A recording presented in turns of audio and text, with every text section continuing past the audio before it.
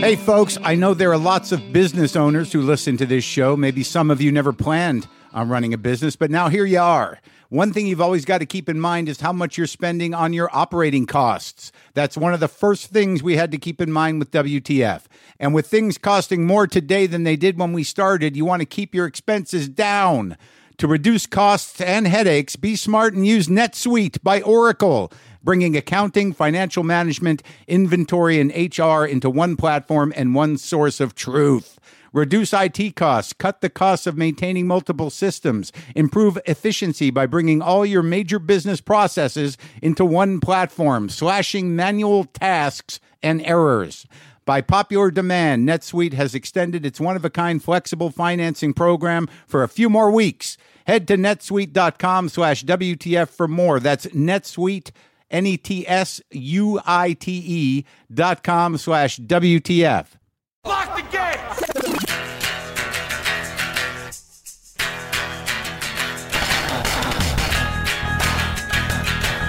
All right, let's do this. How are you, what the fuckers, what the fuck buddies, what the fucking ears? Welcome to the show. I am Mark Maron. This is WTF, my podcast. Thank you for joining. I appreciate it. I am excited about today's show, as you should be as well. It's a pretty special show, my friends. A pretty special show because you will listen to a conversation I had with Sacha Baron Cohen, who does not do many public conversations, not out of character, and usually those are short, but we talked for a long time. Seemed like he was ready to talk about some stuff, and it was pretty fascinating, man. It was pretty fascinating. I really didn't know what was going to happen. I'm glad I had the opportunity to do it. Apparently, he was sort of defied or requested to do it by a friend of his in England, because he goes out and when he has a movie coming out, which he does, he goes out and does some stuff, but he usually does it as in character of some sort, or he's got a shtick, and not this time, people. That's I guess that's what I'm trying to tell you. Not this time. The comedian and writer Peter Baynham, a British fellow who's a friend of Sacha's, told him that he had to do the show, and he came over a couple of weeks ago, and we sat in here, and I gave him some coffee, and he got lit, and we went at it. It was really great. It was one of those things where when somebody creates, I think that Sacha has created a couple of real cultural masterpieces and real comedy masterpieces with Borat and Bruno and the Ali G stuff, and he has done stuff that has such a punch to it and is so visceral and so immediate, also character driven, but revealing a lot satirically about the world and people and our culture, and he just, those are amazing contributions to the world of comedy and to satire. He's got a new movie coming out. It comes out March 11th called The Brothers Grimsby, which is a narrative film, a pretty exciting and goofy hybrid of kind of an action movie and a doofus movie with some of the most crass filmic joke experiences that I think you'll ever see. That's where he's pushing the buttons in this one. But the bottom line is, I didn't know what to expect, and we had a very full-ranging conversation about comedy, about art, about education, about, a little bit about religion, about the power of comedy and why we do it. And I don't know, man. It was exciting for me because I don't know about you. I've always wanted to know what was inside that guy and what drove him, and I got as close as you're going to get to getting some answers.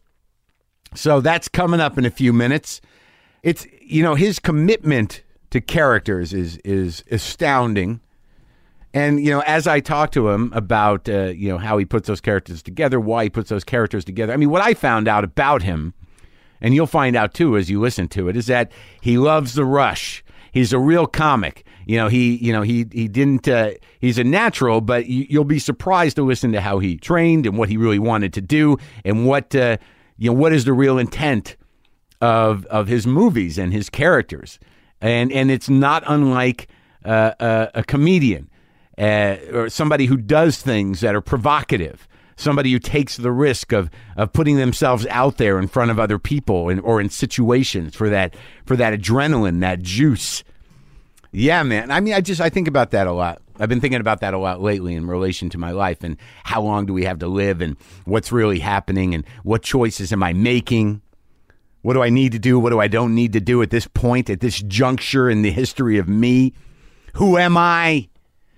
It's weird, man, because I come full circle a lot of times. I'll go years where I feel like I've made strides, and I have in some areas, but the same shit in my head. You hit these cycles. You have these moments where you're realizing, holy fuck, am I just a collection of tics and habits, or a repetition of behaviors and actions that circle back around? It's amazing the limitations that you find in yourself. And then when you talk to somebody like Sasha, who has this freedom of talent to immerse himself in characters on purpose, it seems very liberating to me, because a lot of times we just become the characters we are in as a reaction to the situation we're in. I guess my point is that, for fuck's sake, don't be too hard on yourself if you're a freak inside, and you just say like, all right, maybe some of that'll come out in a healthy way, and maybe some of that shit I'm just going to have to live with and die with. There's no wide open, man. There is, but it's a pretty fragile place, and it's a pretty fucking rough world. I do think I did get certainly more than I expected, and had a great conversation with a guy that has been, privately hiding behind characters for a very long time. So enjoy my talk now with Sacha Baron Cohen. Sometimes I wish I paid more attention in school, or in some cases, any attention at all. There are probably a lot of things I could have gotten more out of, like literature, and now it's probably not in the cards to go back to school and study the classics. But luckily for us, there's a new podcast called The Foxed Page that dives deep into the best books of all time. This is basically like the best possible college English class, but more relaxed and fun. No pressure of grades or needing to prepare something to say in class. It's only the books you want to read and know about, presented by best-selling author Kimberly Ford.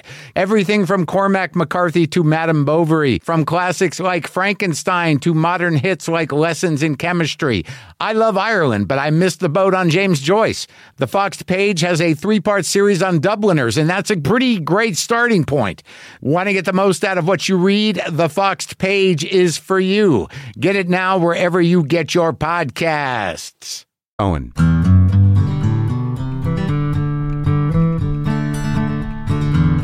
I'm very happy you're here. You seem like an elusive character.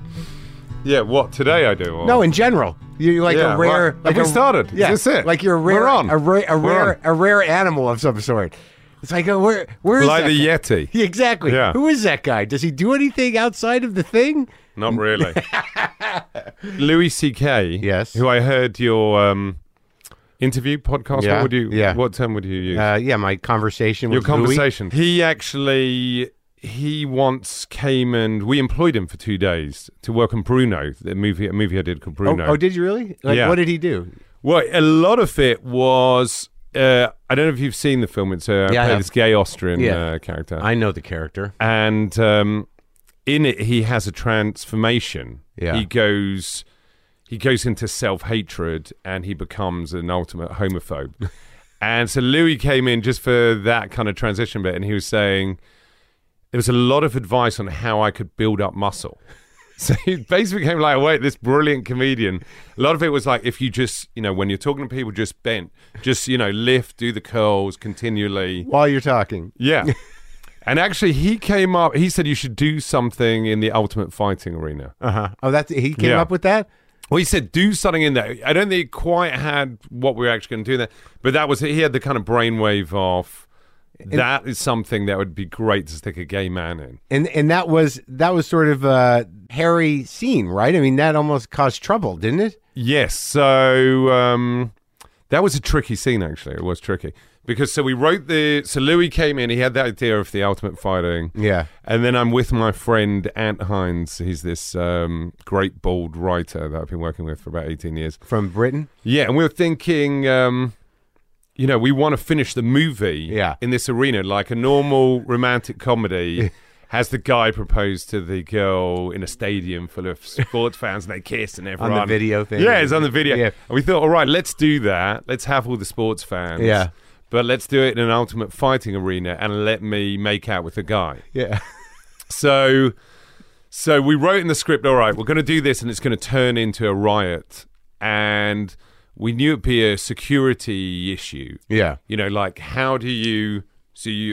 I don't know. Have you ever been to see an Ultimate Fighting? No, it's not. It all. It doesn't go well with comedy generally. Comedians don't really frequent. No, I mean, Rogan's like an actual announcer. Seth Rogen. Joe Rogan. Oh, really? He's a comedian. He's actually an announcer to me. It's just not my thing. I can't even deal with it ironically. Being around that much alpha male insanity just kind of creeps me out a little bit. So they don't know. They don't know you're a character. No. So basically, I thought, how do I get out of there? We're going to have 2,000 rednecks. We want to have a riot, but how do we get out of there?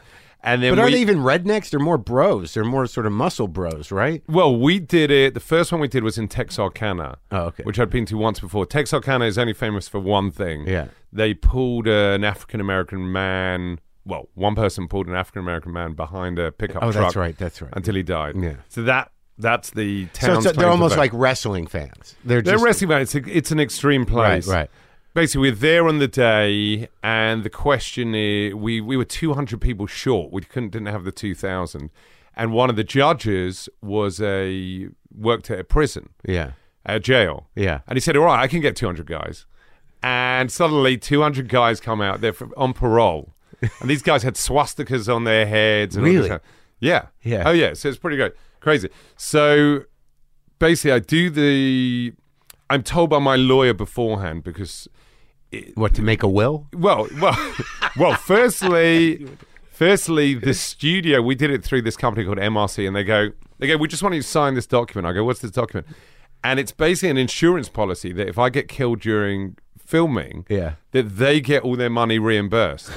So I'm like, why? I've never had to sign this, but why don't they go, just sign it, please, otherwise we won't make the movie.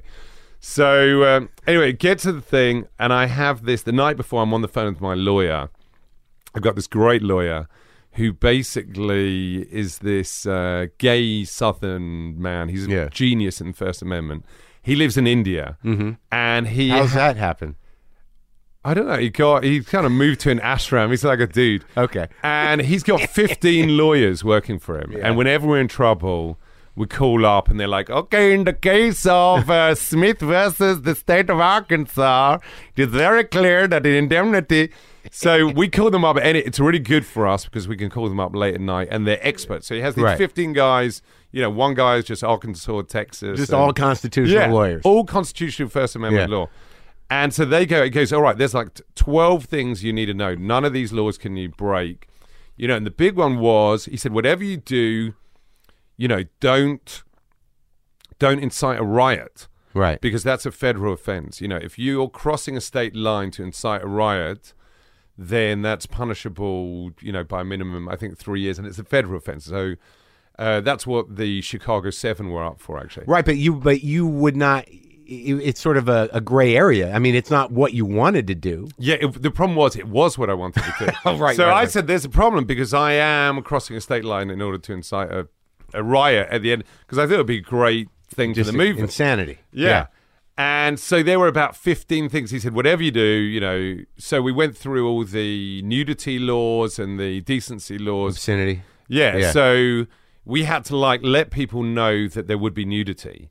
So as a result, I had this poster printed which had girls in bikinis, really hot girls in bikinis going, there will be nudity, Ultimate Fighting. Obviously, when they got there was male nudity. And then there were about 15 stipulations of I can kiss him on the mouth, I can kiss him on the nipple, I can't put a finger in his rectum. Right. He can place a open palm on my arse cheek, but not the moment it gets within 2 centimeters of the rectum, you're done. So basically, Arkansas ended up being one of the only places in America we could get away with it because there was some the indecency laws were kind of framed wrongly. They put the punctuation in the wrong place. Really? And so essentially we thought we could win in a court case. If you put a finger in a rectum? Well, no, even those would still be illegal. Right. But the idea of kind of, making out with the guy and being almost naked was okay. But so what ended up happening, and how the hell did you get out of there? Because it was bad, right? Yeah, so it's pretty bad. So I interviewed a bunch of security guys before, and I go, all right, here's your setup. I'm in an ultimate fighting cage, 2,000 guys. They get angry. I'm going to make out with the guy. How do you get me out? And the 7 guys all failed. And then one guy came in. So you had to tell them the joke. I mean, I told my security guy that we were hiring. And then a guy came back. He'd just been in Afghanistan looking after Karzai. And he said, all right, sir, trapdoor. Yeah. And he said, that's the only way to get out, which is a trapdoor. So we built a trapdoor in the cage. And then this guy, when he shouted, go, go, go, the rule was I had to go. Right. So also for the night, he they hired 8 security guys to be around the cage. They're like, there's no way anyone is getting in that cage. And I go, all right, great. So it was interesting, actually, because we're doing the scene, right. But it's in a real environment. Right. And it's the end of the movie, so it has to work. And so our aim is I've got to my boyfriend's going to come into the arena, into the ring. I haven't seen him for 6 months. I become this homophobe, disgusting guy called Straight Dave. Yeah. And he's going to see me. I'm going to fight him, beat the shit out of him. And then when I'm going to give him the final death blow, I'm going to kiss him instead because he breaks my heart. Right. And we're going to make love, and there's going to be a riot. Yeah. So that's the aim, and that's the end of the movie, and that's what we have to do. We've got one opportunity to do it. And I said, listen, just in case it doesn't work, let's book another place in Arkansas the night after. So anyway. It's like Buster Keaton with the general and the train. Like you only got that one shot when the train blows. And if you didn't get it, it's over. So I get there, and I made a mistake. Which was in the writing. And this shows you when a scene is wrong and a scene is right, the audience know it. So we're there, and I'm Straight Dave. Come on, you fuckers, everyone, And I get everyone drunk, and they love me. And I go, okay, who wants to fight me? And my boyfriend comes into the room. I haven't seen him. Mm-hmm. And the first thing I do is I attack him. And I beat him up, and he's got fake blood in there. And he's like a weak-looking guy. Yeah. And he's bleeding at the end. And the crowd start booing me. Because you're beating him up. Yeah, because I'm beating him up. And he's bleeding, and he looks weak. And so I did the one thing that the lawyer told me not to do, which was I challenged the audience to fight me. I said, all right, because I've been told by the bodyguards there's no way anyone's getting in. So, okay, come on, any of you fuckers want to have some shit kicked out of you? I'll rip you apart. And I knew no one could get in the cage. And then at that point, I see some kind of 6'10" giant, 250-pound, huge, muscly Neanderthal man. Start running towards the cage. I go, there's no way this guy's getting over. I got security around it. I look down, the security are gone. They're looking off. There's a big fight has broken out with all the prison, get the guys from the jail. And there's no one there. Here I go, all right, he's not getting over this cage. One hand, two hand, and he does a flip and lands, does this somersault, lands. And he's huge. This guy's ripped. He's an ultimate fighter. Right. And he, puts his arms in the air and the crowd roar. And basically at that point I hear, go, go, go. I jump out the trapdoor.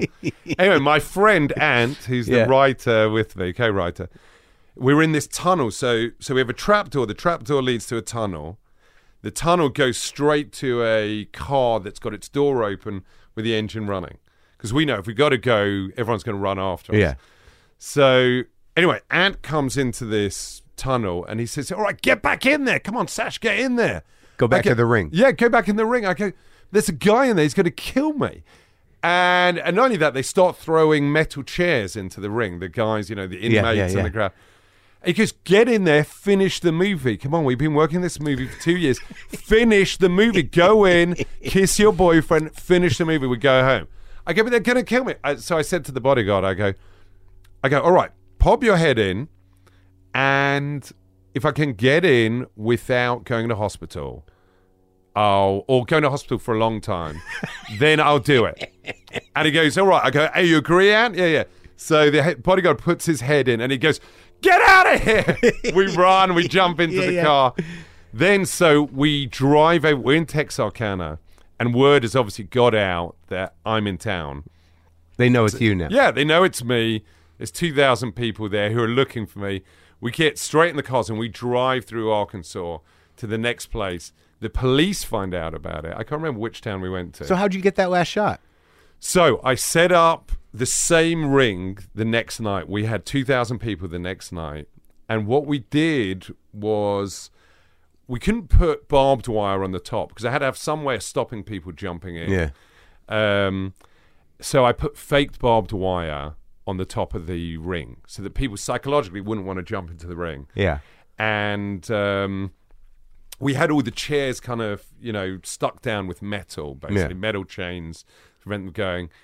And, we did it the next night. To an unsuspecting audience. Unsuspecting audience. We had the police there. Yeah. There were about 15 cops there.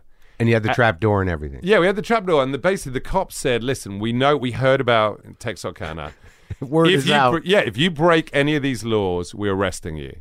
So it's a bit like the end of the Blues Brothers. I had the cops there. They were going to get me if I broke the law.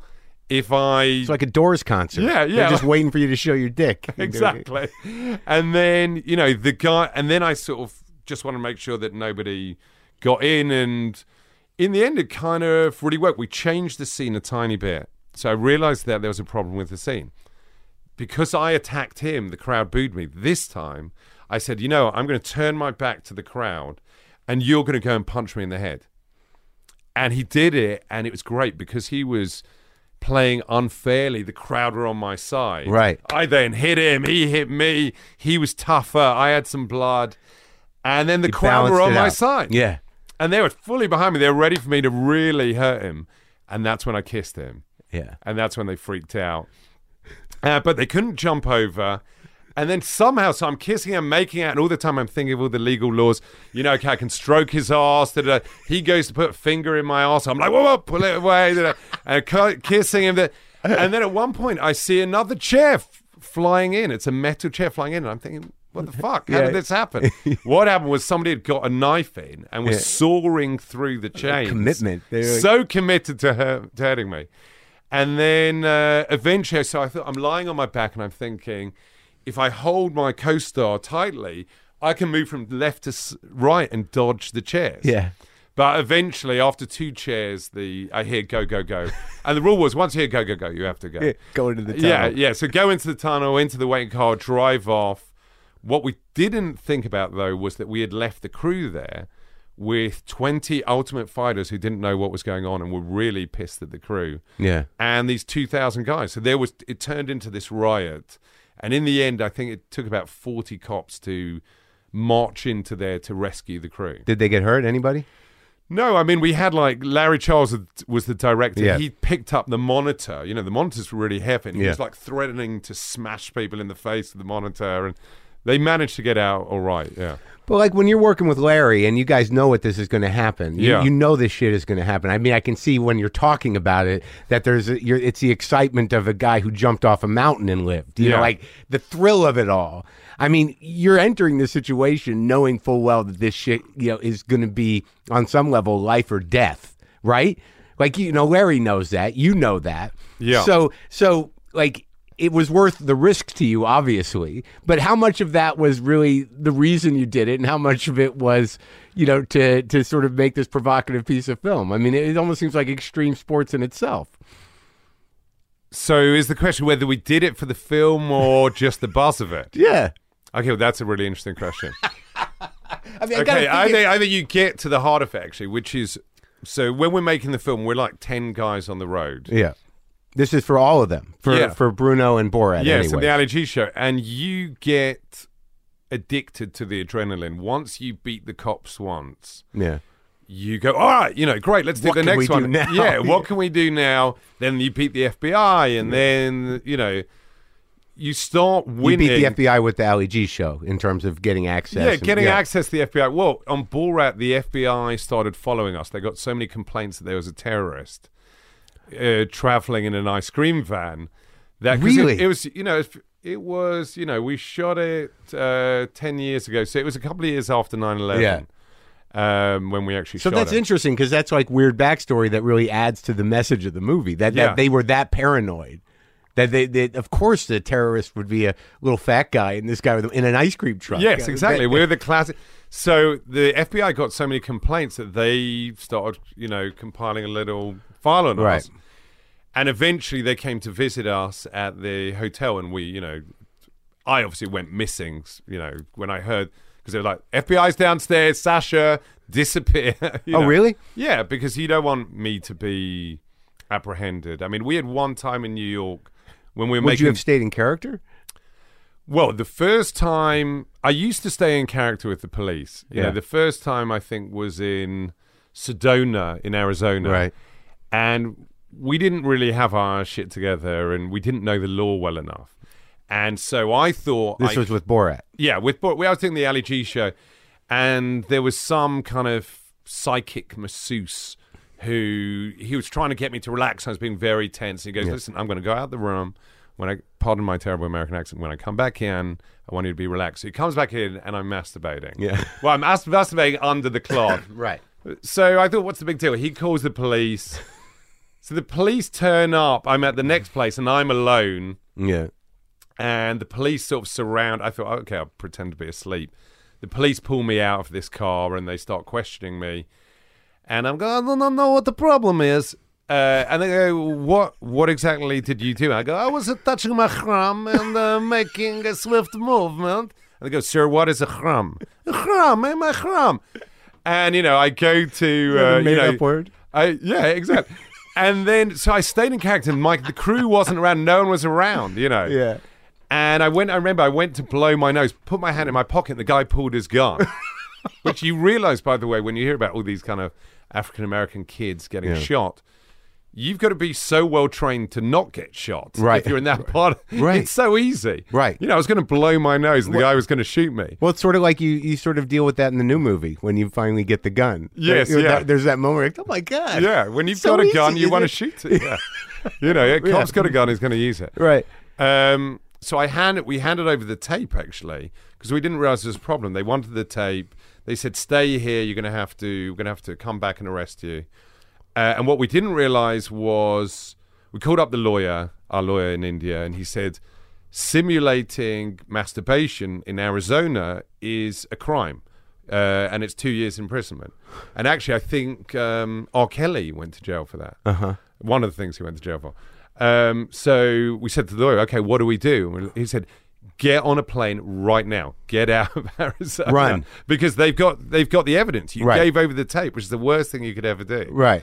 But, So again, getting back to it, so there was some part of you, even though you had the conceit and the structure of what this character was capable of in provoking a social message or a satirical message, but there was some other part of you that was like, how far can we push the law? yes. And that became very exciting. Well, everything I've ever done, lawyers have immediately said, their knee-jerk reaction has been, it's illegal. We can't do that. Impossible. Well, they do that with everything. Like, Yeah. Why not just Yeah. err on the side of like, don't do that? Yeah, exactly. I mean, their aim, and I have to always, explain it to the sort of heads of the channels or studios, is the aim of your lawyers is not to tell you what's legal, it's to prevent your company from getting sued. Right. And obviously, in Borat, we ended up getting sued, I think, 150 times. But it ended up being very beneficial for Fox. Uh-huh. Um, Because you knew you were okay. Yeah, we were all right. We knew we were on the right side of the law. But they still got to pump some money into, making that clear. The Yes. lawyers still have to go like, no, and that costs, $1,000 a second. Yes, exactly. So Right. you get insurance for Right. the, Oh, okay. for the kind of lawsuits. So in the script writing stage of the movie, it's all about, what will make the greatest movie and what will make not the greatest, what will make the best film. Yeah. But yes, there is that problem, and obviously, criminals must have the same thing as well, which is that once the adrenaline kicks in, you get addicted to the adrenaline, and that's when you start making silly mistakes, and the crew would say, come on, let's just do this and do that. Yeah. And that's when actually people can start getting hurt or arrested. Isn't it interesting? Because that momentum like especially Borat, because that's sort of a masterpiece, and you know, and you know, and it's considered that, and it deserves it, and it did show a lot of us more about our country, and it also was hilarious and whatever. But the idea that you know that if people aren't inherently prejudiced, they are inherently complacent. That they, out of politeness, they'll go ahead and sing, throw the Jew down the wall. They were there even in that that moment. Like you didn't get the feeling like what? That's a room full of anti-Semites. Yeah. It's actually a room full of fucking hicks that are sort of like, well, let's indulge this guy, you know. But on the other side of that, the flip side that is dangerous is what you're talking about, which is where you get a group of people that get so adrenalized by the possibility of starting shit that shit happens. Yeah. Yeah, well, there's a few interesting issues you brought up there because you're right. Throw the Jew down the well. What does it really show? Does it? And I suppose for people listening out there who haven't seen it, Google throw the Jew down the well. You're right. It's much. I don't need to explain it. Okay, yeah. So what does it show? Does it show that the people in that bar are anti-Semitic? No, not really. They probably don't hate Jews. They probably. Well, here's the moment. As a Jew, here's what I felt was that. At first they were like, "Who the fuck is this guy?" And then next they realized you're not a threat. He's sort of a clown. So the song's stupid. He's stupid. Let's indulge the foreigner. Yeah. He seems to be trying to speak our language. Yeah. But once they all started singing, I had this feeling that when you started talking about Jews and money and taken by the horns, that there is part of their limited. Intellectual narrative that involves Jews, running the government. So yes, of course, that is in place. That. And I think you're right. I think it's what does it show? Is there any satire in it? I think it shows not necessarily that they're anti-Semitic, but I think the dangerous thing is people who are indifferent about evil people. You know, so essentially somebody comes up and has an incredibly racist song against African Americans that's vicious and about them being the worst stereotypes of African Americans, for a crowd to just come and sing along and go with the black whatever the lyrics would be is almost more dangerous. I mean, I at university I studied Nazi Germany I specialized in the 20th century history. And there was the main historian at the time was this guy called Ian Kershaw, who was the main historian of sort of that period. And he had this sentence which was, the path to Auschwitz was paved with indifference.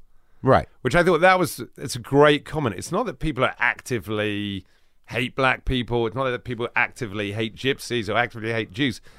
It's that they're ready to let it happen. Well, this is one of these things, like as an American Jew, you're sort of brought up with this, Holocaust awareness that is sort of plowed into you. And even when I was a kid, I'm 52, they'd show us the movies at Hebrew school, and you really can't wrap your brain around that experience. I mean, it's not that that I'm indifferent, but it's like, how do I really understand that really happened and that's possible and it's happening? And then there's like outside of the sort of indifference, there's the good German thing that the people that go along with whatever authority's in place. And I think also like what you see in the Borat movie is that as long as it's not us, fuck it. Yeah. Do you know what I mean? Maybe they are a problem. I don't know. Yeah. But where'd you go to college? I went in England. I went to Cambridge. So that's a good school. Yeah, I mean, it's good. I went there mainly because of the Cambridge Footlights. So Monty Python came out of the Cambridge Footlights. So I wanted to do comedy. Which is what, the sort of like theater group kind of? Yeah, it's like the comedy group. Okay. And ironically, so I went there, I went there to get into this group. It's a bit like the Lampoon, and I was never allowed in. Really? Yeah. So that was, I got there the first week, great, do the audition, and couldn't get in. And as a result of that, I ended up doing straight acting. A rumor went round the university that I was this brilliant actor, even though I'd never done any acting before. I got given this lead in a Chekhov play. Yeah. And the rehearsal started happening, and the director said, wait a minute, you can't act. And so he said, I'm going to sack you from the, get rid of you. Yeah. You can't act. Yeah. And the rest of the cast, they really liked me. And they were like, you sack him, we all go. And so I ended up actually doing this Chekhov play and ended up doing kind of straight roles. And how'd you do with it? It ended up being fine. In the end, I did a kind of sort of funny version of the Chekhov. It was a Chekhov comedy. But you're always compelled towards comedy. Yeah, yeah. So wait, so where'd this start? Where'd you grow up then? What part? So I grew up in northwest London. And what's that like? It's a kind of pretty Jewish neighborhood. Yeah. Sort of middle class. Yeah. And your dad did what? Accountant. Oh, yeah? Yeah. Yeah. And what did your mom do? She was like a keep fit teacher. Keep fit. Yeah, keep fit. What do you like? Exercise. She taught classes? Yeah, I taught classes in the living room. And, Oh, really? In yeah. the living room? Like a few ladies? Yeah. Some Jewish ladies Yeah, would some come Jewish over ladies from nearby. do the movements? Yeah, exactly. You had a pretty big living room, or was it a very small class? It was a small class. She small class. didn't make a living at it Yeah. necessarily, but she had her heart was in the right Yeah, place. exactly. And how many siblings do you have? I got 2 brothers. Oh, yeah? Yeah. And are they in show business? Well, one is the composer he's a composer. He does all the movies that I do. Oh, that's nice. Is he out here? Is he in He's London? in London, but we grew up, he was a jazz musician growing up. Oh, yeah? And so the house was always full of music, and he'd take me, Older brother?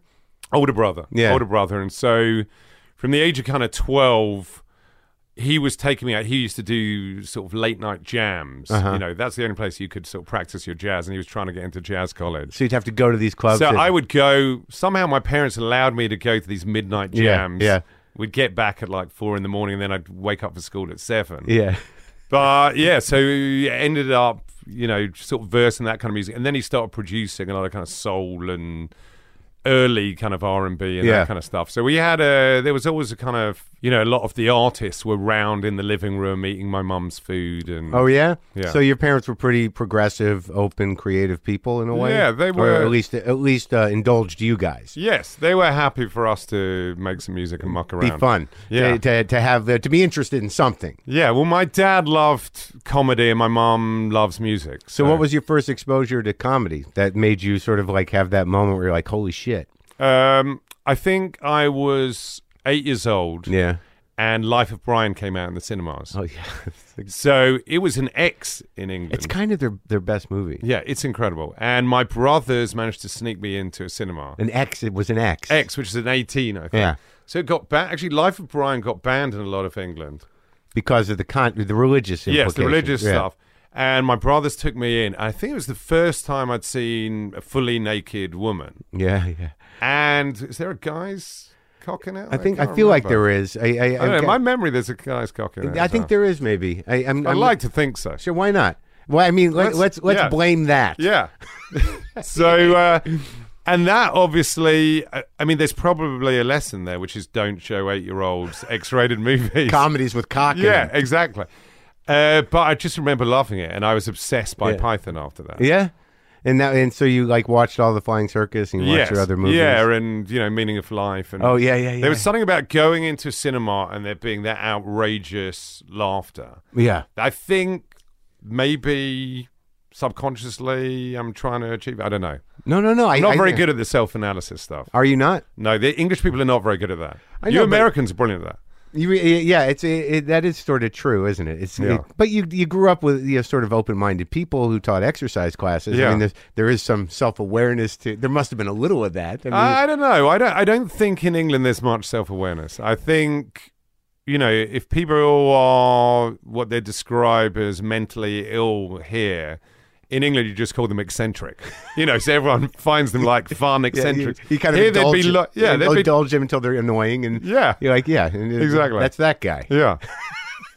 You know, there'd be some guy flashing his privates in the nearby park. Oh, it's just some eccentric guy, you know. So when did you first start performing comedy of any kind? So I think I was about 9 years old when I wrote my first sketch. Based on a Python sketch, kind of, probably. Yeah, that Tonally. kind of. I mean, it's terrible, but I was in this kind of Jewish youth club, and they would do kind of final performances and, you know, final parties, and I would write a little sketch, and I'd get sort of excited about it. Yeah. And then, I don't know. You know, I started doing a little routine with my brother on the circuit. He was a musician, you know, as we said. On what circuit? The Jewish Youth Club circuit? It was kind of the Jewish old age home circuit. How old were you then? I was about 16, and we would dress as Hasidic Jews and sing like Jewish songs. Yeah. And one of the songs was this song called Schwitzing, Yeah. which was about how these Hasidic Jews get so hot Yeah. that they end up shaving their beards and taking their clothes off and actually converting to Christianity at the end. And it would go down terribly. I mean, these old age homes would hate it. Who was booking you? I don't know, but people were like, please take the money, never come back here again. What'd you call yourselves? The Coen brothers? What was it? I can't remember the Schwitzing brothers, but eventually I got seen doing that, and I got hired by the Paramount Comedy Channel to do Bruno, actually, to do like some kind of undercover stuff. The version of Bruno. You come up with Bruno at that point. Well, I did this. I started doing this cable show when I was about 23. Yeah. And it had about 40 viewers, but I was doing these characters. Yeah.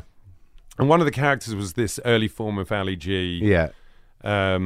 But Ali G, like, this is what's interesting. Also interesting about the brothers Grimsby is that these characters, you know, that guy, what's his name? Guy you play? Nobby. Nobby is a very specific British type. Yeah. You know, what you were lampooning is very specific British type, as was Ali G. And both of them are, you know, we can get it enough. You know, we know what the American version is. But, you know, Ali G, I still don't know exactly what his background would be or who that guy, you know, what was his life like? Yes, well, it was intentionally ambiguous. So Ali G, the idea was, you know, how could I go into a room with a very intelligent person, somebody who is an expert, usually a member of the upper class, and ask the most idiotic questions possible and not get thrown out the movie? Right. So I decided that if he had this, you know, whiff of ethnicity about him, and possibly even Islam or Pakistan or whatever, that their prejudice would lead them to assume that I could be incredibly badly educated. Their white guilt would indulge you, because it would look that like sort of like, oh, look, I'm talking to one of them. Yes, exactly. Right. And also their stereotype of the uneducated ethnic masses, meant that they believed that somebody as idiotic as Ali G could exist, when actually Ali G couldn't exist. There's nobody that. If you were that, if somebody was that stupid, they probably would die. You know, they would. The one iota more, and they'd actually be dead. Right. Yeah. The idea was he was ethnically ambiguous. As a result of that, within like a couple of weeks of putting him out on air, there are a few ethnic communities that claimed me as their own. So the Greek community said, he's Greek. And the Pakistani community said, he's Pakistani. And actually part of the black community said, he's black. Yeah. Even though I wore no makeup, and as you can see, I'm pretty damn white. Yeah. And then at some point it came out that I wasn't any of those and I was actually Jewish. And then at that point I was accused... A black paper in England wrote an article saying, is Ali G racist? Which is a bizarre question, because Ali G is a fictional character. So I don't know, maybe he is racist. We hadn't worked it out. But I think they were asking the question of, was the creator of Ali G racist? And they asked a bunch of black comedians. 8 of them said no, and 2 of them said, one of them said, I don't know, and one of them said, yeah, he's a racist. That led to headlines in all the newspapers in England. One comedian. Yeah. Tabloid-driven culture. Exactly. Yeah. All the tabloids wrote, Ali G is a racist. And they didn't even know, I think a lot of them didn't know my name. And it became, at that point, I had this dilemma, which was, do I come out and say, come on, man, I'm an anti-racist? And, racism and anti-racism is a issue that I feel strongly about. You know, when I was... in my 20s, I used to march against racists and fascists and neo-Nazis. And, at university, my undergraduate thesis was all about racism. So, and how to combat that. So what were the questions you were asking yourself? I mean, like, did you have to do some soul searching around how that character was being misunderstood? Or was there... No, I didn't have to do any soul searching. My thing was... I knew where I stood on race. I knew that I was vehemently against any form of racism. Yeah. And I wanted to shout out and, say to the press, I'm not a racist and here's my evidence. But I decided to do nothing. We were making the Ali G show at the time, and me and the producer sat down. We just said, you know what? Let's just work. Don't engage. Don't engage. Yeah. And for a week, the press debated it as to whether it was a racist. And you're just watching them talk about this clown you invented. Yes. And basically, at the end of the week, they concluded that it's not racist at all. And some of the kind of greatest intellectuals in England came out and said, you know, he's not a racist. But by the end of the week, by doing nothing, I become, from this niche comedian, I became a household name. Because of that. Because I said nothing. Because of the public argument about whether or not the character Yes. was racist or whether that it represented racism. Yes. But like, didn't Ali G have some Caribbean affect a bit? Yes, yeah. Like, he wanted to be black. You know, he wanted to. Sure. So he spoke in Jamaican patois. Yeah. And the idea was he was this probably middle, and it was ambiguous, you know, sort of lower middle class guy. Yeah. From some kind of ethnic background. It's unclear and irrelevant, actually, who was unhappy with how mundane his own ethnic life was and actually wanted to adopt this exciting foreign African-American gangster culture. Right. So, you know, It's a complete. That was what I think what blew everyone's mind here was like, this is a completely unique and ambiguous ethnic character. yeah. That the fact that it didn't land on the radar in any sort of set way made it even more interesting and, Yes. and more empathetic in a way. And I had some kind of affinity with Ali G. I mean, my first way I made money from the age of sort of 11 to 14 was as a sort of break dancer, a breaker on the, you know, I used to go out on the streets, had one friend, and, you know, we used to go and make some, You can do it. You put the cardboard down. we used to put the car, we had a linoleum. Oh, you did. So And- you guys were pros. You had linoleum. you Well, had a floor. Yeah, we were terrible, but Oh, you were no good? we were so young that we made some money. People were like, look at them trying. Yeah, exactly. And they gave us, you know, we'd make £15. But if you're 11 years old, you made 15 quid. That was a lot. So there was part of me that identified as this kind of nebbishy kid Yeah. who saw this rising movement of hip hop. I mean, prior to that, it was kind of electro across the pond. I was like, oh my God, that seems amazing. Yeah. And we you know, fully embraced it. We got into the graffiti and the language. And so Ali G, as a result, you know, I had a lot of knowledge about early hip hop. And I mean, this is quite strange actually talking about this to an American audience. But, Oh, no, it's great. You know, so some geeky white kid. This is the influence that the African American community had in Yeah. the early 80s. So now, how like because even in this new movie, like there was points in the new movie, like I sat in the screening room at your editor's office last night. Oh, that's not a fun way to watch a movie. You want to have 300 people around you. No, I you know, but I'm glad I got to see that. It seemed to Yeah. be the only way. But what's interesting, you know, in talking about Ali G and then talking about Borat or any of the stuff that's relatively that's very provocative, you know, in that very prank way. But you know, the underlying story of this thing. You know, after all is said and done, you know, after you really, I don't want to spoil anything, but you do have the biggest dick joke, I think, in recorded film history. Thank you very much. Thank you. Did the Oscars have a category for that? Well, I think they'll make one. Yeah, You know, exactly. they're under a lot of fire. Yeah. Maybe you should just get involved Yeah, with that. yeah. The story is about a sort of, it's in defense of the lower class on some level. Yes. Like you are fighting for the little guy. You know, I think class in England is still an issue. Yeah. So We don't call it that here. Yeah, There's there is no class here. I mean, that's Well, there is, but it's not. We don't call it that. We just call the people that would be categorically lower class.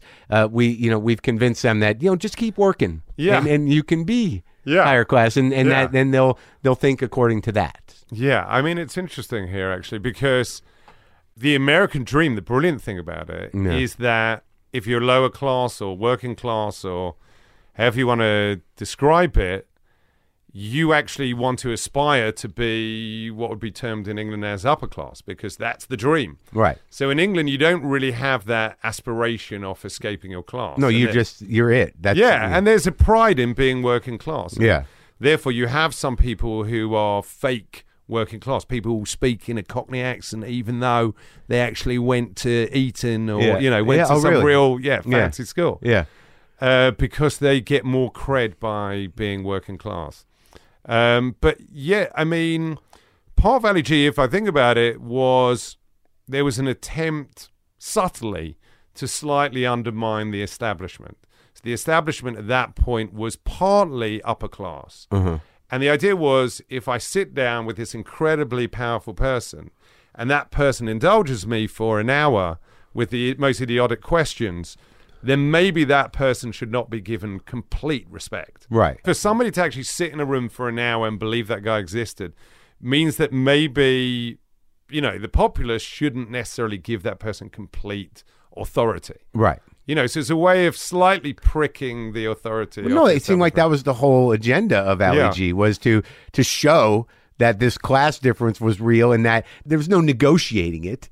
You know, they're just going to condescend and they're going to behave politely and they're going to hope you go away back to your little neighborhood or whatever. Exactly. Right. And they're going to feel good about themselves. Sure, because they talk to you. Yeah.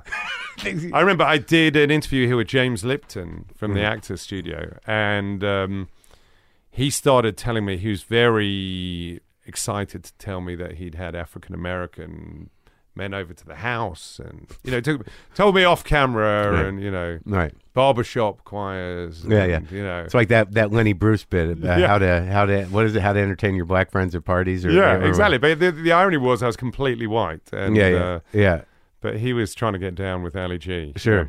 How much does your Jewishness or your faith inform your way of thinking? I mean, how Jewish were you brought up? I mean, you got a hell of a Jewish name. Yeah, Baron Cohen. Well, I don't think that much, really. I mean, but did you practice? Was there some education? Did you have, you know, relatives or grandparents that you know that taught you what it meant to be, you know, the sort of premium put on education and progressiveness? I mean, was that part of your upbringing? Well, that's an interesting question, because the thesis that I did at university was all about Jews in the Black Civil Rights Movement here. And I used to call it the Black Civil Rights Movement because that was the term they used at the time. So in the 60s. Yeah. And the question was, you know, why did Jews get involved in the Black Civil Rights Movement more than any other ethnicity? Sometimes they were represented probably 10, 20 times more than they should have been proportionally. And the question was it because they were Jews or was it for some other reason? And, you know, my research and my conclusion was basically Jews in America at the time were the most liberal ethnic group. And they were probably the most activist group in any liberal political movement. So because of the roots in early socialism and getting out of the sweatshops and that first generation immigrants, that they had united to integrate themselves into America. Yes. So you know, you basically see that the same percentage of Jewish students who are involved, you know, in the Black Civil Rights Movement are then moving on straight from that into the anti-Vietnam War movement. Right. So, you know, people like Abby Hoffman and, you know, people like that. So, and the interesting thing is those people who were Jews didn't get involved as Jews in the Civil Rights Movement. They got involved because they were liberals. And they were like, you know, there's this racist stuff going on. We want to fight it. Right.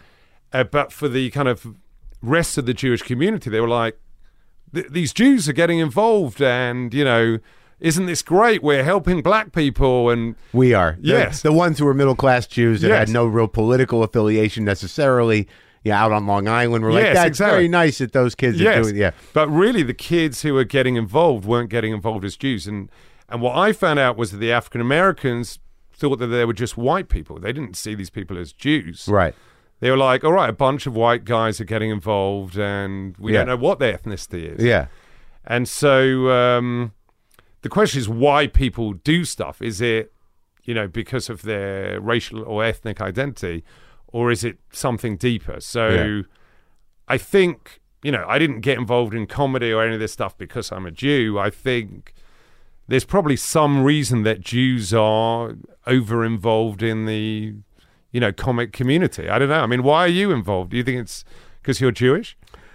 No, but I feel like there was part of my upbringing, you know, probably because I lived here, that most of the comics that when I was a kid, you know, outside of, you know, SNL and stuff, most of the stand-up comics that I gravitated towards were old Jews.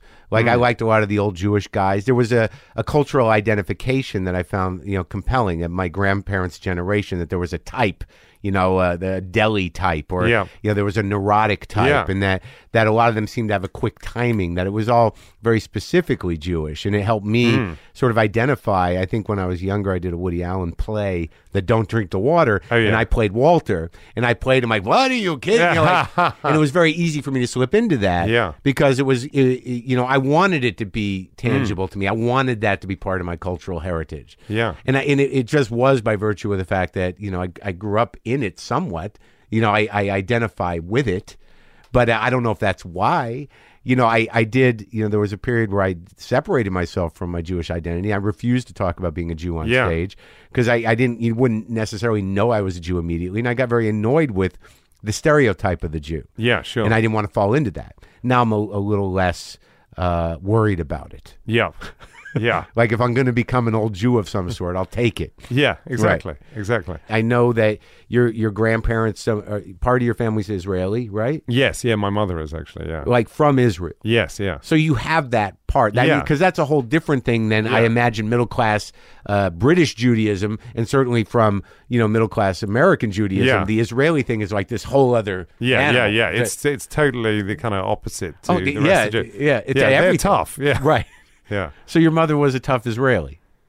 I don't know if she's tough. She's she's a formidable, hilarious woman. Yeah. But did you do the pilgrimage? Do you go to Israel? Do you have relatives in Israel? Did you? Yeah. I've got relatives in Israel. I mean, it's interesting because we grew up, that side of the family were not into humor. Yeah. And my dad, we'd go and visit her parents, and my dad would be making jokes all the time, and my late grandfather would get very angry and say, "Stop making these diaspora jokes."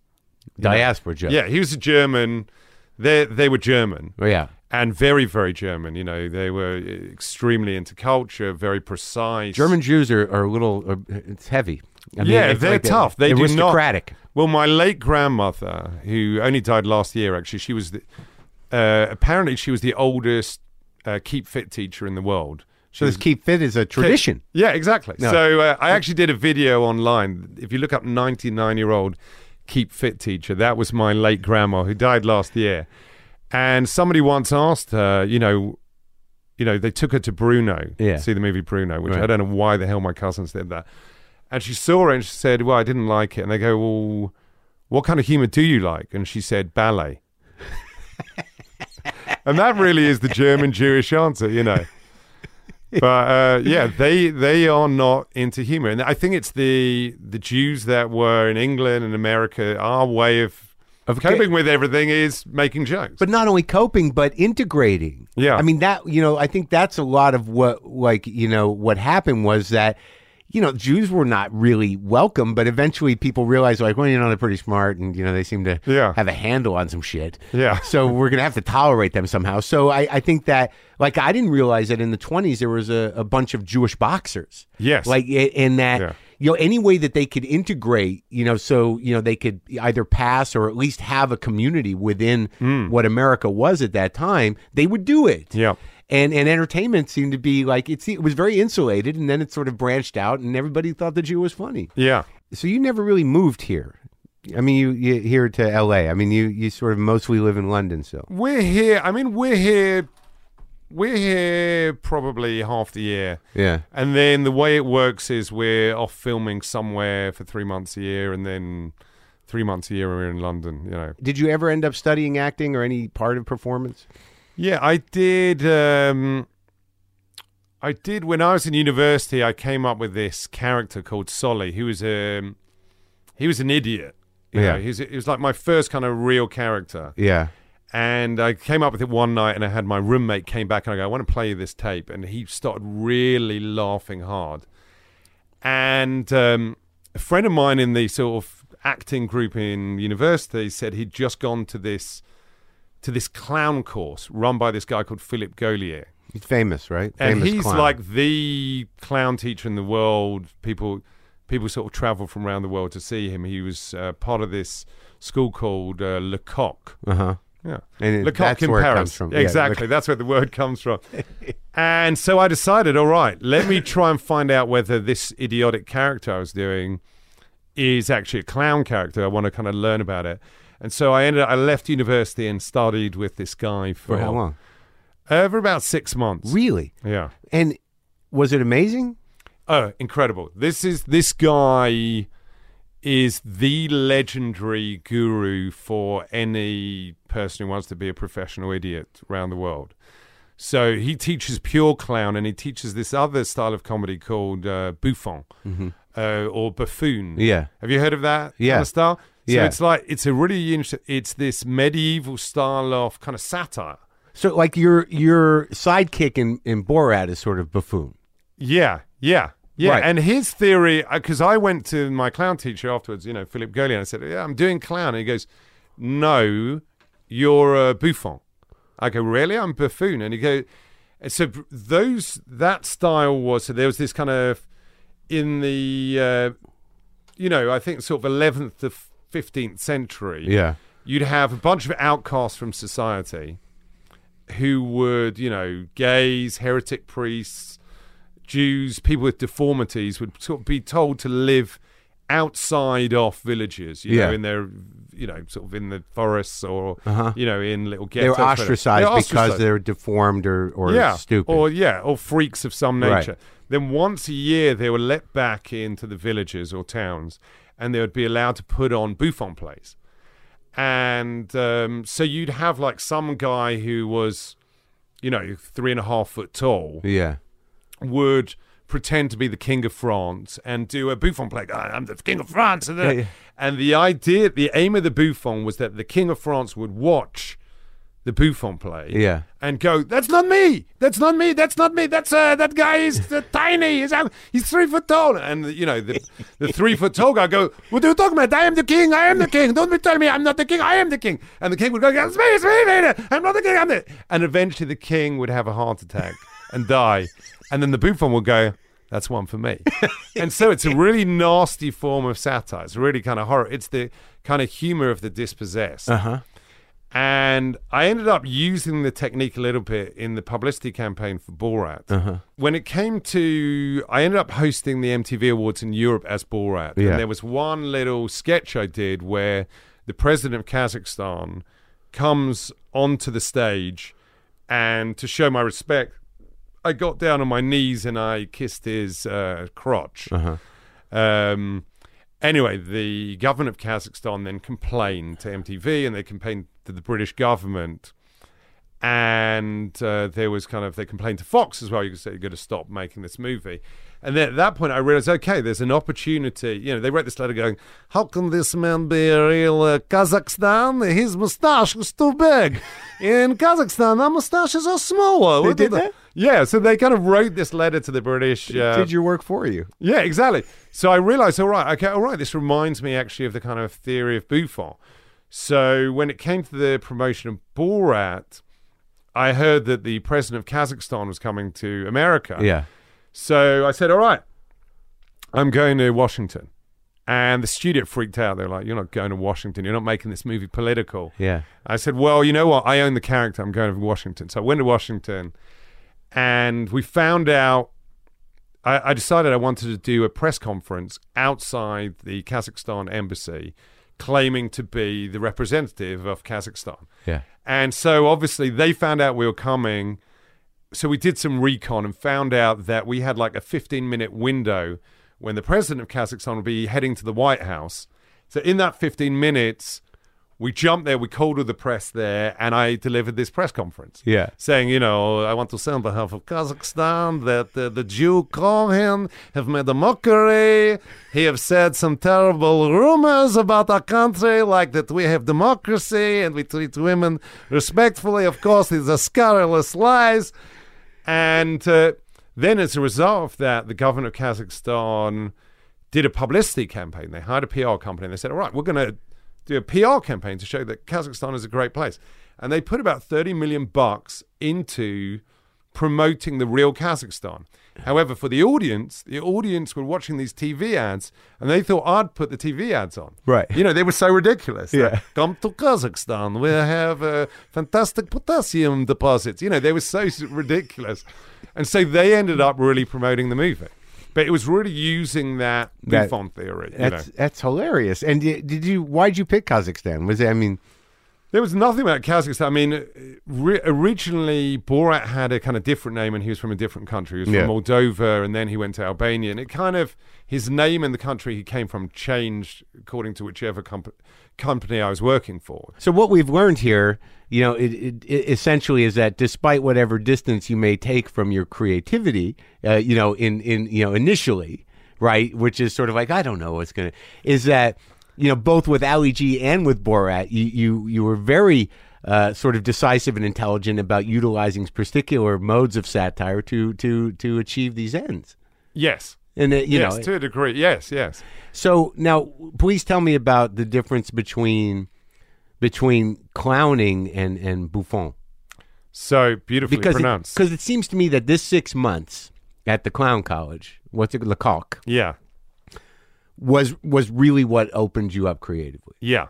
I loved it because people were coming from around the world, and this guy, Philippe Gaulier, would sit there with a little drum. Yeah. And if you weren't funny, he'd hit the drum and you'd go off. Really? Yeah. And was this only with physicality, or could you talk? Or no, you could talk as well. You could talk. It was kind of talking clown, and, you wore a red nose. You did? You wore a red nose, and so some people would start bursting into tears. They'd flown all the way from Australia. Yeah.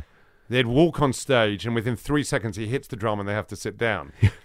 And he would let me go on stage sometimes for 15 minutes. And so the rest of the class started hating me. Yeah. And me and this guy from Sweden would have this kind of double act where we never would do the exercises. We'd stay on. We wouldn't understand. If he hit the drum, he'd say, "Get off. You get off the stage right now. You're a bad student. Go and sit on the chair for the bad student."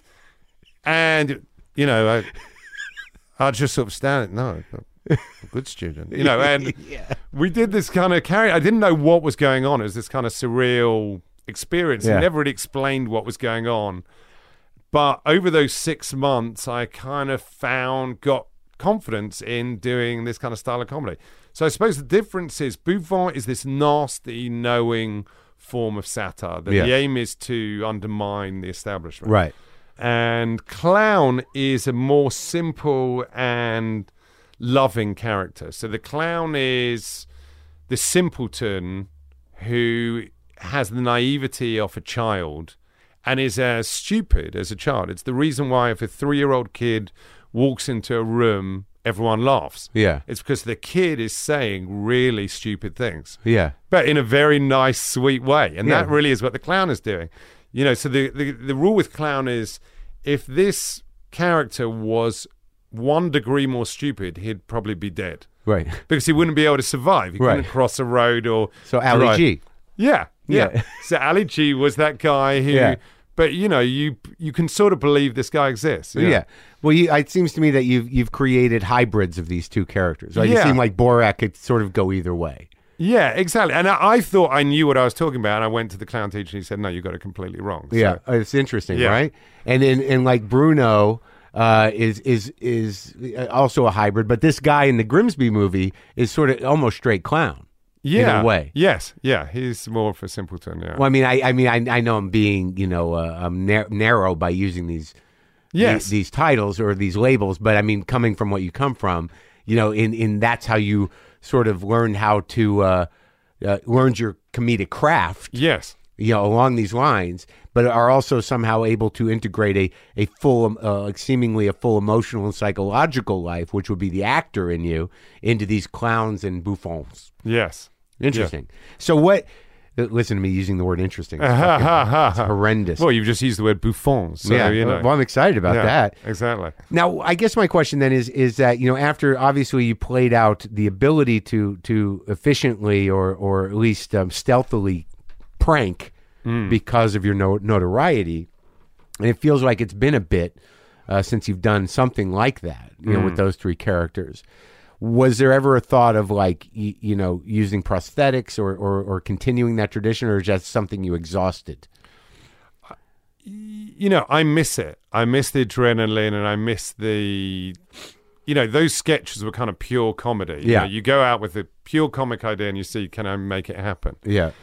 But I think it will be impossible to really get away with those characters anymore. You know, Right. Mind you, on Friday I did a little piece. I went out as myself, as a kind of BBC reporter, asking people what they thought of Sacha Baron Cohen movies. And they had no idea it was you.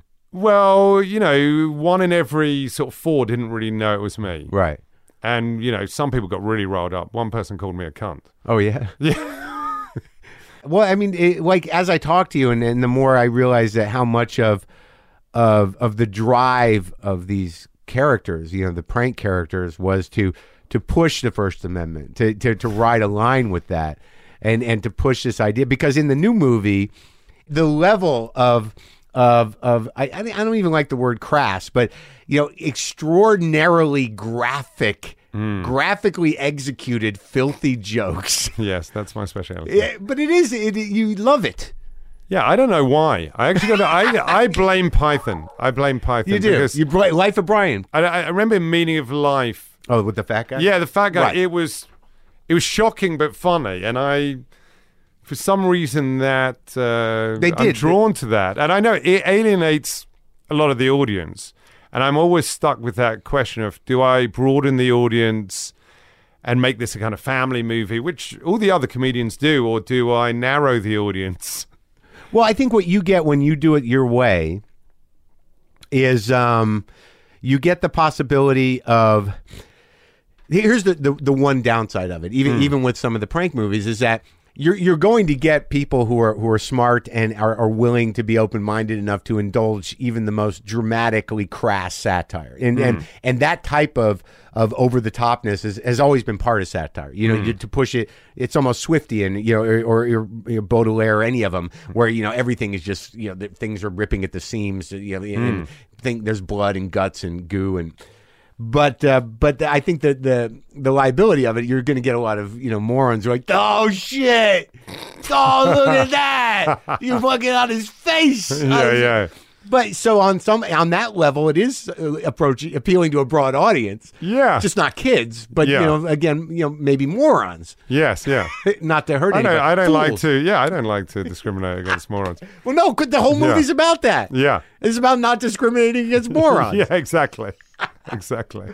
And what's that guy's name who plays your brother? He's called Mark Strong. Like, he's like an action movie guy. Yeah, he's a complete... Well, the idea with this movie was, let's make it a completely authentic action movie, and my character accidentally falls into it. So let's keep the genre... Yeah. Rather than doing a parody or an action comedy, let's make it an action movie that has some really funny stuff in. So you went all the way. You went all out with that sequence, that opening sequence that introduces the action movie. It was like, holy shit. Yes. So we thought, like, because that was some of the action comedies that I didn't really like. That they go, all right, let's do a little bit of action, and then let's get a second unit director in, and it's good enough. Yeah.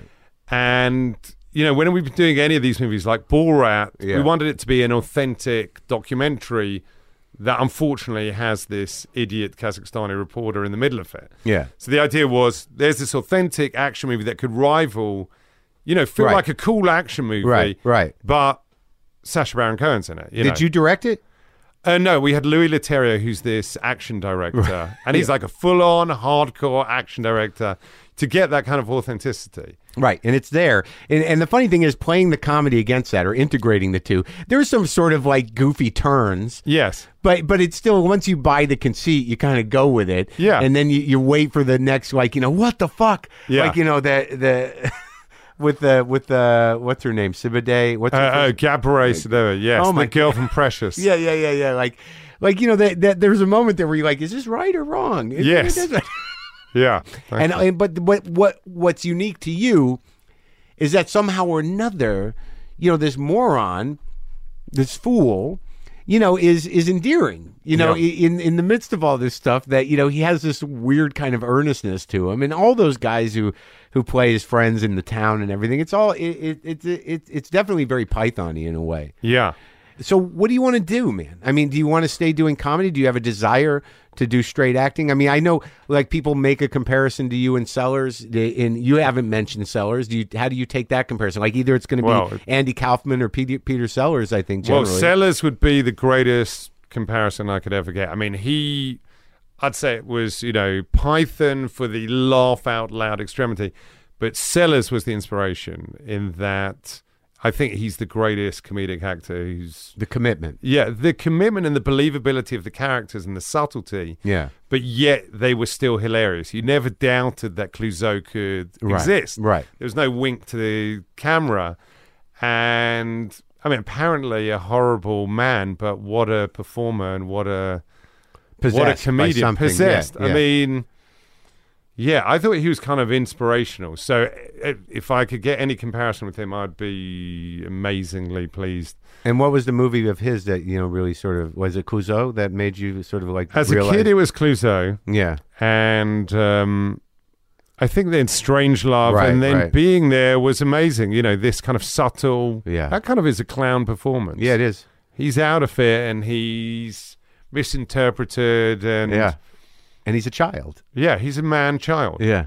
He's a man-child. And what about the comparisons to Andy? Do you... Well, I didn't grow up watching Kaufman, and in England he wasn't really popular. So when I came here, then I got sent some of his DVDs, and there's brilliant stuff. Yeah. I feel, in a way, he's probably more of an artist than I am, in that I don't think he cared what the audience thought. And I really, deep down, I want to make people laugh, and that's why I fight to get stuff to be funny and get big laughs in the audience. And I'll go to war with whichever studio has been stupid enough to pay me money to make a movie. So, they probably hate me at Sony because they go, why are you still fighting for these gags, Yeah. But once I love a gag and once I think I've got to get this on screen, I will fight tooth and nail to get the gag on screen. Right. There's a lot of gags. Yeah. Yeah, and at the end there was a disclaimer. Daniel Radcliffe had nothing to do with the movie? Nothing to do with the movie. You put him in there. We stuck him in there, yeah. Yeah, and Trump as well. Donald Trump makes an appearance in the movie. Yeah, we won't say what happens to him, but that was either of them. We don't have to say what happens to either of them. I actually, I interviewed him once as Ali G, and I remember being in his office, and he kept me waiting, I think about an hour and a half, which is fine.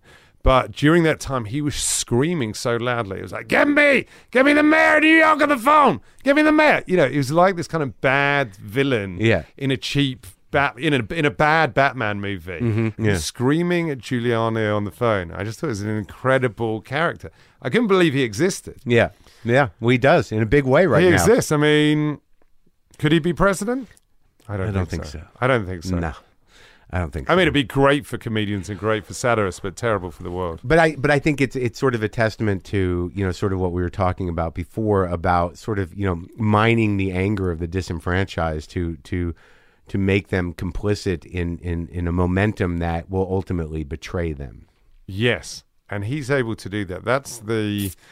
There was a line in The Dictator, at the end of The Dictator, the guy who plays the dictator, I play the dictator, but Admiral General Aladdin does this speech about dictatorships, and one of the lines is, I think, as I remember, it's, we can get poor people to vote against their interests, you know, one of the great things you can do in dictatorships, and it's what clever politicians end up doing, which is vote for me and I'm going to look after your interests, which are policies which prevent you from getting money. Right.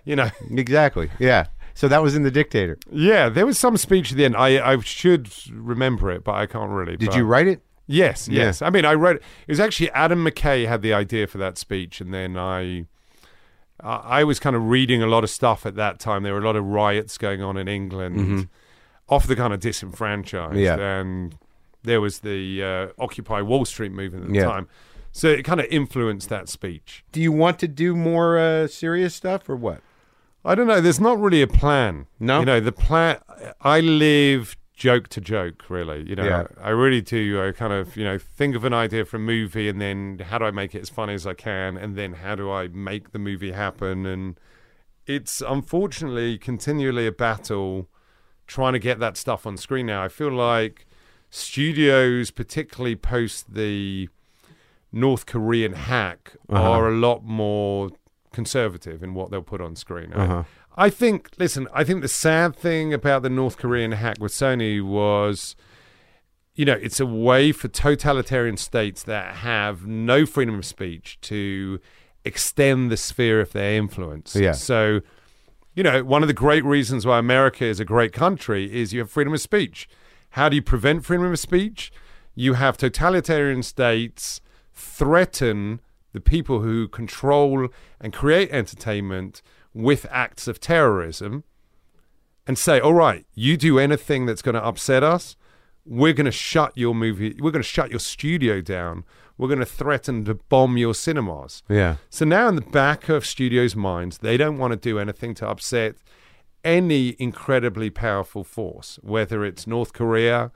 I wonder whether, given this political climate, whether if I was, a comedian from the Ali G show and on some, niche HBO show and said, listen, I walked into Fox today and said, listen, I want to make a movie about Kazakhstan. I wonder whether the heads of Fox would say, yeah, we'll do the movie, but we're not using a real country. Right. That country's going to go and, attack us. Right. I wonder. Yeah, I think there is, studios now, and I don't want to sound like the kind of liberal Jew, but studios now are generally owned by multinationals, and they want to risk as little as they can and minimize liability. So the problem with that is something like Borat. It's a crazy experiment. I mean, it was a mad experiment, and it could only exist with a studio that said, "Here, listen, here's $14 million. Go and do it. This guy will make $14 million in Europe, and if you die, we're still going to make $40 million. Yeah, if you we're just sign fine. this, we're fine. You Right. know, but you need to do something that's new. Yeah, you need to have. You need to have heads of studios who feel confident, and right. I think they take chances. Yeah, and I think the heads of the studios are good people who are talented, and I think a lot of them love movies and love art. Yeah, but their hands are slightly tied now by these, legal Bottom departments line. Yeah. in the multinationals that control them. Right. This movie feels like right out of the gate, like the new movie, the Grimsby Brothers Grimsby. Is that like right out of the gate? I thought like, well, this is sort of a British movie. Yeah, I think like, do you feel like that you made it like a little bit for the British audience? Yeah, it's for England, Yeah. But at the beginning, Borat was a kind of Kazakhstani movie as well. So we thought, when we thought no one was going to ever see Borat. Yeah. I mean, it was a movie about a Kazakhstani documentary. Yeah. So how do you sell that? Oh, come on. You know that guy. That was a great character. I knew it was a good character, but I didn't think anyone would watch it. And it had anti-Semitic content in there. We thought no one would ever go and see it. It's huge. Yeah, it ended up being good. And how do your parents feel about your work? I think they like it. I think they, sometimes it's embarrassing for them, but generally they're fully supportive. And I couldn't really have done any of it without their blessing. What's embarrassed them? I think they found Bruno quite extreme, which it was. I mean, I can't believe actually in retrospect that a major studio released that movie. I mean, it had a 35-second close-up of a man's penis. Yeah. It should have really been an art house movie that got released in... Yeah. Didn't you get into some trouble with a group of guys, too, where you almost got your ass kicked? Was that in Bruno? Yes, I got there are a few different, I almost got killed in Jerusalem, actually, ironically, by a bunch of Hasids. And then there are a few different incidents. I went hunting with a bunch of guys who, once they realized I was gay, there was some line where we're around this campfire. We're in this kind of private hunting estate where they have canned hunts. Yeah. And I look into the sky and I go, look at all the stars up there. It really just reminds you of all the hot guys in the world, doesn't it? And there was a silence then from these three guys who realized they're with a gay guy. Yeah. And I'm going camping with them and I'm going to, be in a tent next to theirs. They then get up, they take their rifles and they load their rifles. They put ammo in their rifles. And I had a researcher there and I go, what's going on? He goes, they've, loaded their rifles. I go, why? And he goes, well, they've said that there are boars here, and they don't want any animals to kind of attack them at night. But then I knew the rest of the scene was I was going to have to go naked into one of their tents and try and get into their tent and sleep with the guy. And so... so they could have shot you thinking it was an animal. Yeah, I mean, there's a law in Arkansas and a few other places. I think it's called King of the Castle law, which is when you're on your own private property, if you shoot someone, it's very, very hard to sue them. Right. Or to get legal action. Yes, it's self-defense. Yes, exactly. So you didn't go into the tent. No, I did actually. But, I think I had at that point this dilemma. And I was talking to Larry Charles, the director, and I'm still, I have to stay in characters the whole time. And he's going, do you want to do this? Bruno, do you want to do this? And there's a part of me which is, all right, this is maybe a little bit risky. Then there's the other part which is, I need it for the movie. I've come all this way. I'm in a field in the middle of Arkansas at 2 a.m. Let's finish the scene. It doesn't seem like a crazy risk. It seems like a small risk. There's cameras there. There's still people. There are people and there are cameras there. They're Yeah. really gonna, if they shoot me, they're gonna have to shoot the whole crew. Right. Are they really gonna do that? So what's the likelihood of that? Probably 1 in 100. Right. Am I ready to take a 1 in 100 risk? 99% risk that it's going to be fine? Yeah. So that happened a lot, that your life really felt threatened. Well, I think particularly in Bruno, because it's a different form of prejudice. So you have like anti-Semitism, you have racism, but, homophobia means fear of the homosexual. Yeah. And where there's fear, that can turn into violence. So people who don't like gay people are scared of them, and can, that can transition into violence pretty quickly. It's like threatening on it seems to be threatening on a more core primitive level. Exactly. So there was a recent study, actually, where they showed people pictures of naked men. And they found out that the homophobes who are most likely to use violence or use violent language against gay people were those who had some increase in tumescence and blood flow to their groin while seeing Interesting. naked men. Yeah. So it's guys who are struggling with their sexuality who are going to go out and beat up gay guys. Right. So we would, how does that affect us in a kind of real way? So we'd go, let's have... Maybe not struggling, but not willing to allow it in them. Yes. Like it doesn't necessarily mean that they're probably gay. It just means like they're attracted for whatever reason, but that can't even live inside them. Well, there's this, the thing about being straight or gay, they're kind of silly terms because, it's a scale. So everyone is somewhere on the scale. Right. I'm 23% gay. Yeah. You figured that out? Yeah, I've worked it out. We did all the calculation. I'm 23% gay. I have been. There's been times. It's a good times number. when I got down to 17. I got up to 31. When I was doing Borat and I had the testicles on my chin, I was up to 31. Yeah, I've done that in a couple movies. Yeah, but everyone exactly. It's a theme. It's a motif, and so everyone's on that scale somewhere. Sexuality, it's like being black or white. No one's quite black or white. There are some people who are albino and there's some people who are... Yeah, but generally people are on that scale, and that's why, it's difficult for people. But so that how that affects us in a real way was, let's say I'm in Texas. I know I want to go into a bar. It's a biker bar. And I've just finished with my boyfriend. I want to get laid that night. Right. And so I want to make out with one of the guys. I want to take them back home and have sex with them in the movie. Yeah. And so we'll have like a guy who's a cop with us who we've paid. It's a great thing about America. You can pay cops to help you.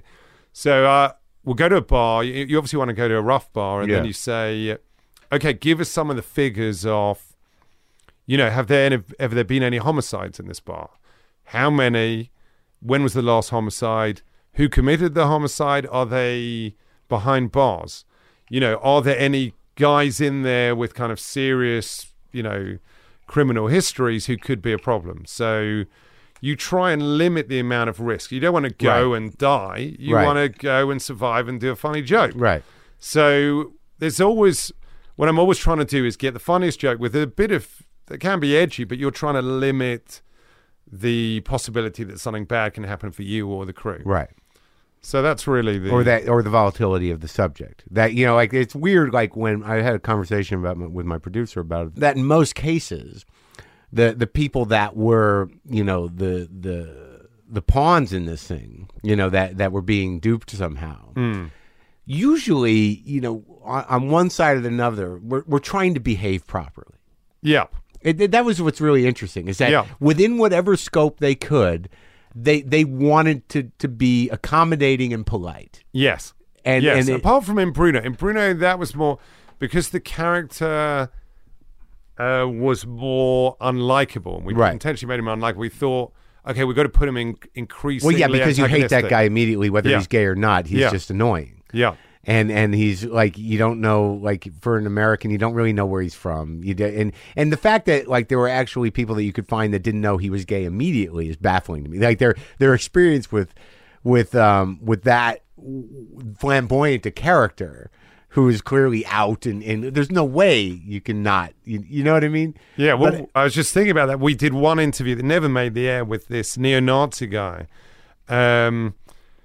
who actually I think is on death row now. He ended up a couple of years ago going and trying to shoot some people. He murdered 3 people in some Jewish community center. Oh, my God. And we went and interviewed him, and the idea was I was going there and I was going to give him publicity for his little neo-Nazi organization. Uh-huh. And, you got to get celebrities involved. Why don't you get Woody Allen to be the head of your organization? Because Woody Allen is a Jew. And the idea was I'd go into his place, and at some point my assistant would give me a wheatgrass shot, and accidentally he dropped the wheatgrass shot on my white trousers, and I'd have to take my white trousers off. This is a Dolce & Gabbana. Oh, yeah. This is worth 5,000 euros. Go and find a fucking dry cleaner now and get them dry cleaned. And so I would have to do the rest of the interview in my G-string with this neo-Nazi guy and, have him take him around. And eventually I go, show me. I want to know how Monday Nazi lives. Show me around the house. Come on. Let's do the cribs, Yeah. And eventually he took me into his bedroom, and I'm there in my G-string. And my boyfriend in the movie runs in and goes, oh, okay. Oh, so you guys are stipping, yeah? You just sucked his dick. And I go, what are you talking about? I haven't been doing that at all. And he goes, so why are you in your G-string with this guy in his bedroom? Explain yourself. And this guy obviously got a little bit angry and threatened and tried to punch the other guy. And but I'm saying... Not funny. Not in the end... It was too extreme, because the problem is if you get somebody who's that full of hate, you actually you feel uncomfortable in the room, and you feel uncomfortable actually watching them on screen. Right. So uncomfortable because it's threatening, or because it's fucking tragic? Well, they're tragic. You're giving them ultimately a platform for their vicious, disgusting views. Right. And sometimes the air of underlying violence, and I could sense with this guy, he'd already just come out of jail for some plot to overthrow government and trying to blow up some building. Right. And his whole place was full of machine guns and ammunition in the kitchen. Yeah. You know that somebody's pretty extreme if they've got ammunition in the kitchen. Yeah. There was just an unpleasant air about the whole movie. Right. Yeah. But in that, so that's adrenaline tipping towards the negative. Yes, exactly. And I remember him showing me photos on the phone. I was like, who's that guy? He goes, that guy's my son. And I remember looking at the son. I go, that son is going to come after me at some point. And then a week afterwards, we heard that the son had been shot dead by police. He shot a police officer. So you were in real evil. We were in real evil. This was a bad guy. Right. And right. You sense that sometimes. I think, I've had the unfortunate experience of being around some people who are kind of really bad people. Yeah. And they never really make it to, on screen. Yeah. Yeah, I can't imagine it. So how do you exit a situation like that? Like, okay, thank you. Well, it turned violent, and I ended up trying to protect the guy playing my boyfriend, because he had never been in one of these situations beforehand. And so you're a movie situation, or either a movie. It's his first movie and his first undercover kind of movie situation. Right, and suddenly there's this guy who's saying, "I'm going to kick you in the face," Yeah. And for a situation like that, we hire you hire a kind of bodyguard, right? And there's a certain amount they can do. So we hire a guy, and his job is he's a bit like Nobby, actually. He's like this northern bloke. And his job is to prevent me from being arrested. Because once I was arrested, it would mean that I couldn't get back into the country and get a visa. So we're in Kansas, and the police find out that I'm there, and we do a few things, and police go, okay, anything else, we're going to arrest him, and they let us know. And so we still have to do a few bits. So we're in this hotel room, and there's a bit in Bruno where I wake up, I get drunk after failing in this biker bar to make love to anyone. I end up drunk with my assistant. We wake up and we're in this room, in this hotel room, and we're chained to each other in this kind of S&M kind of crazy gear. Yeah. He's got a toilet brush in his mouth, and there is, there's feces smeared on the wall, and it's a pretty extreme room. There's a pedal-powered fucking machine in the corner. Yeah. And it's disgusting. Yeah. The room's disgusting. We call down and I'm freaked out that I've made love to my assistant, who I hate. Yeah. He's the guy at the end who I end up making love to. It's a rom-com. Yeah, sure.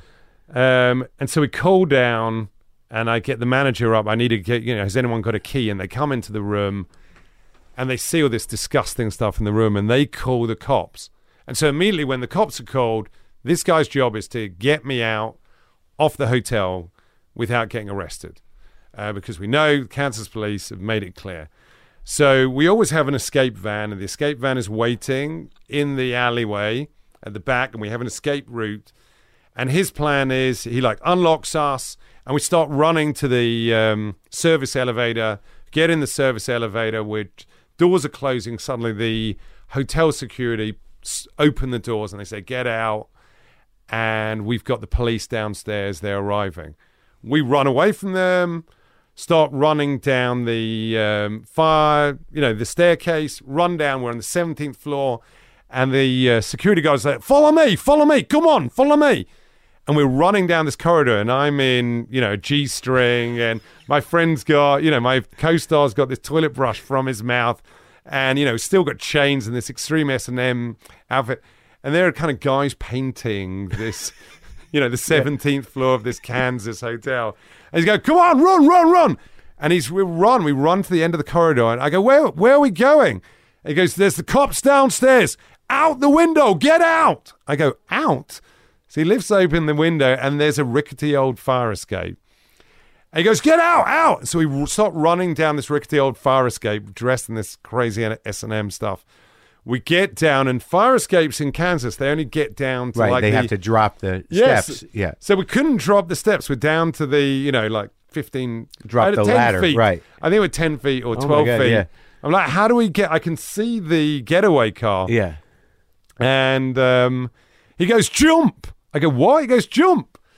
So there are these two African-American ladies who are having a little cigarette break.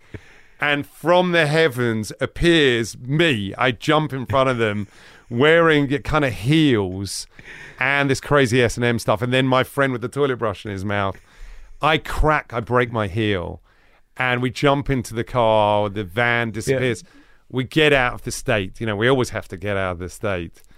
And, unfortunately we had to shut down the movie because this idiot had made me jump out of a bloody 10-foot fire escape. So I broke my heel. Oh, you did? So we shut down for 3 months. So now, it's one of the reasons why you don't do this anymore, because maybe your wife said, I don't want you to die for a fucking joke. Yes, yeah. Yeah, that's part of it. I mean, one day, again, a lot of these stories are in... I don't want you to end up in jail because of a fucking joke. Well, one time in New York, we ended up doing a bunch of stuff on Borat in the same... I think it was a precinct... It was all to do around the park, Madison and Park. And, I don't really know, but sort of Central Upper Park. West Side. Yeah, it's kind of the fancy area of New York. Yeah. Central Park kind of area. Unfortunately, that was all within one precinct. Yeah. And so they kept on getting police reports that we're there. And at one point, we did one scene where Borat, goes into a hotel. He has to leave. And I take my bag and I take all the furniture out of the room as well. They call the cops. And the police, I don't know, whatever you'd call him, captain in charge of that precinct, knew it was me and was getting increasingly frustrated. And that's a really bad thing to do. You don't want to piss off some police guys. So he decided he's getting me arrested. And what they did was, the police are on their way. I disappear as always. What they did was they arrested the producer of the movie and the assistant director. They took them into the cells, and she was like a 31-year-old woman, Monica Levinson. And the assistant director actually, he was a real gentleman. He said, I'm going to go with you to jail. And they gave her a really rough night. And then we get a call, which was, if Sasha comes down, we will release everyone. And we call up my lawyer, the guy with the in India. staff in India, and he's like, it's a trap.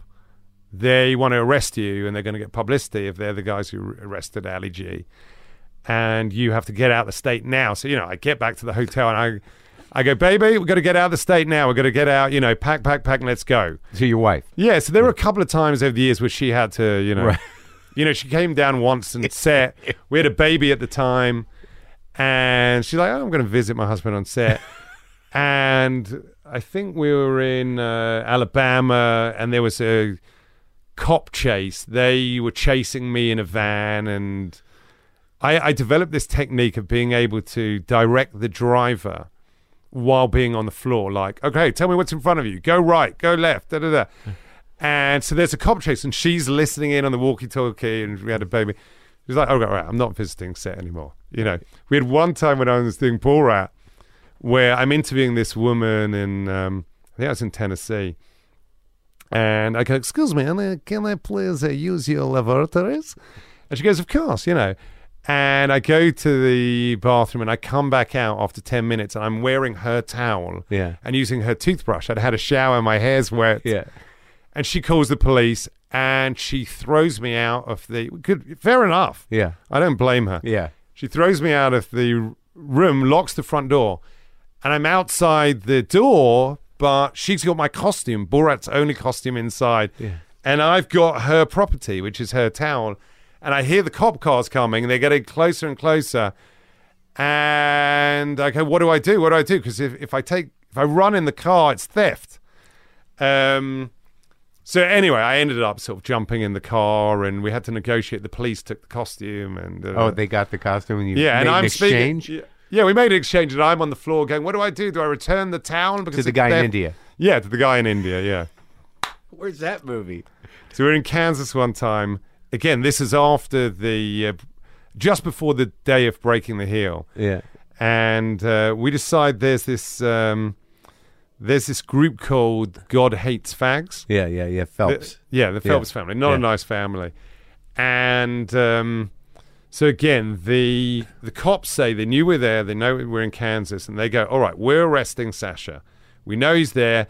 And God Hates Fags heard that I was going to do something against them. We knew they were doing a demonstration. And the cops say, all right, they let our cop know.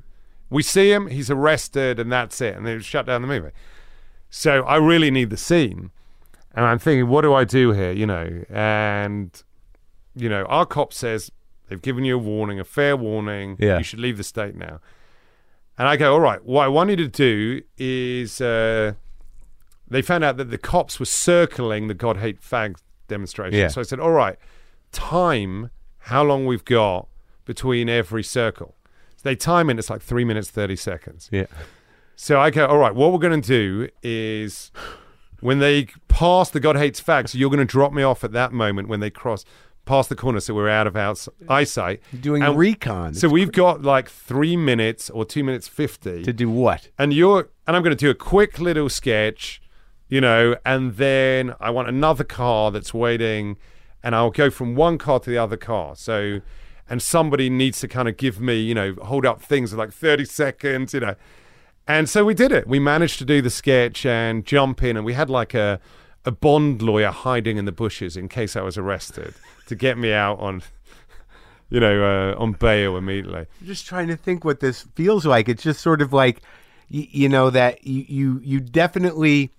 The balance you had to strike and this weird relationship you have with the law, and then them knowing you on top of that and not willing to indulge you. Like, even knowing that, like, if you're going to walk out with furniture from the hotel, you're going to bring it back. Yeah. But the hotel's like, we don't want to indulge his fuck. Yeah. We're running a business here. Exactly. It's not our job to be his fucking, you know, so you had to negotiate all this and yet do these little recons that, you know, how are you going to beat the fucking excitement of that? You know? You can't. It's hard for me. That's why I do a lot of improv on set now and a lot of...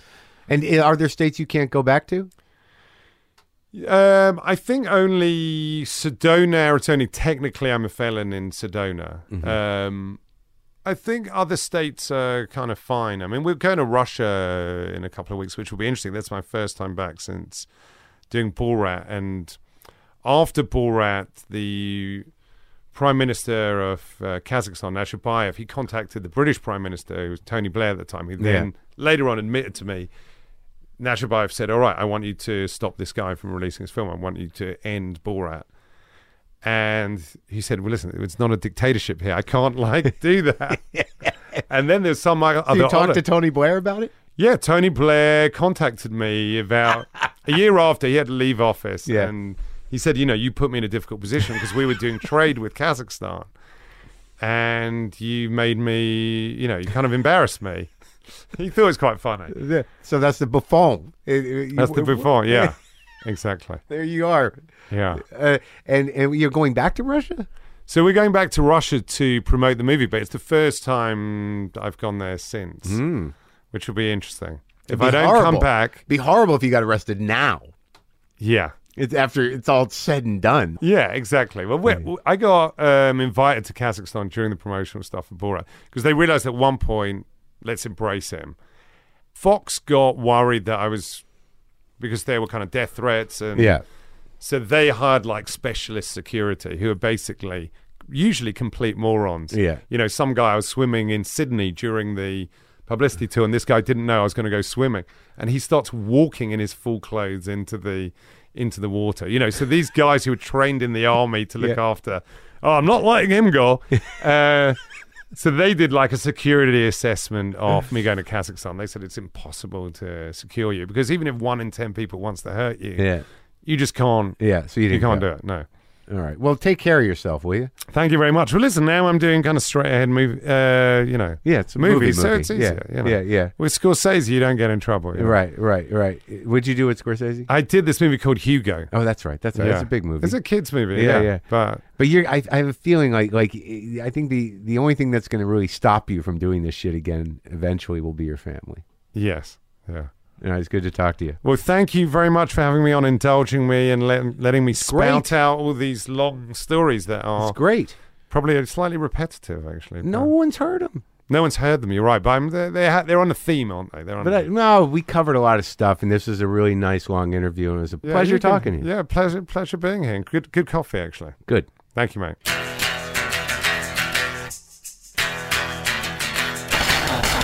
Right? Sacha Baron Cohen.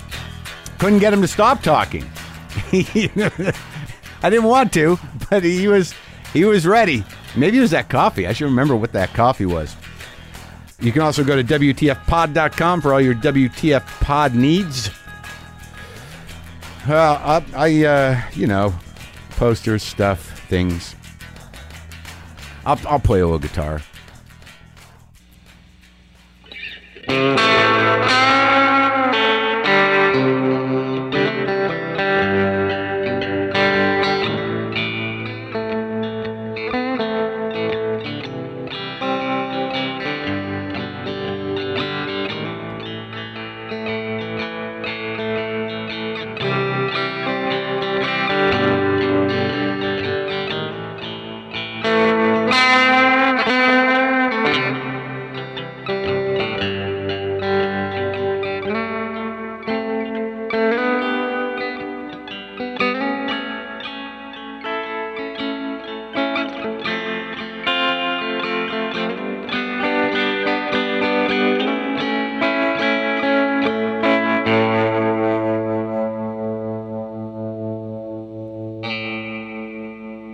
Boomerland!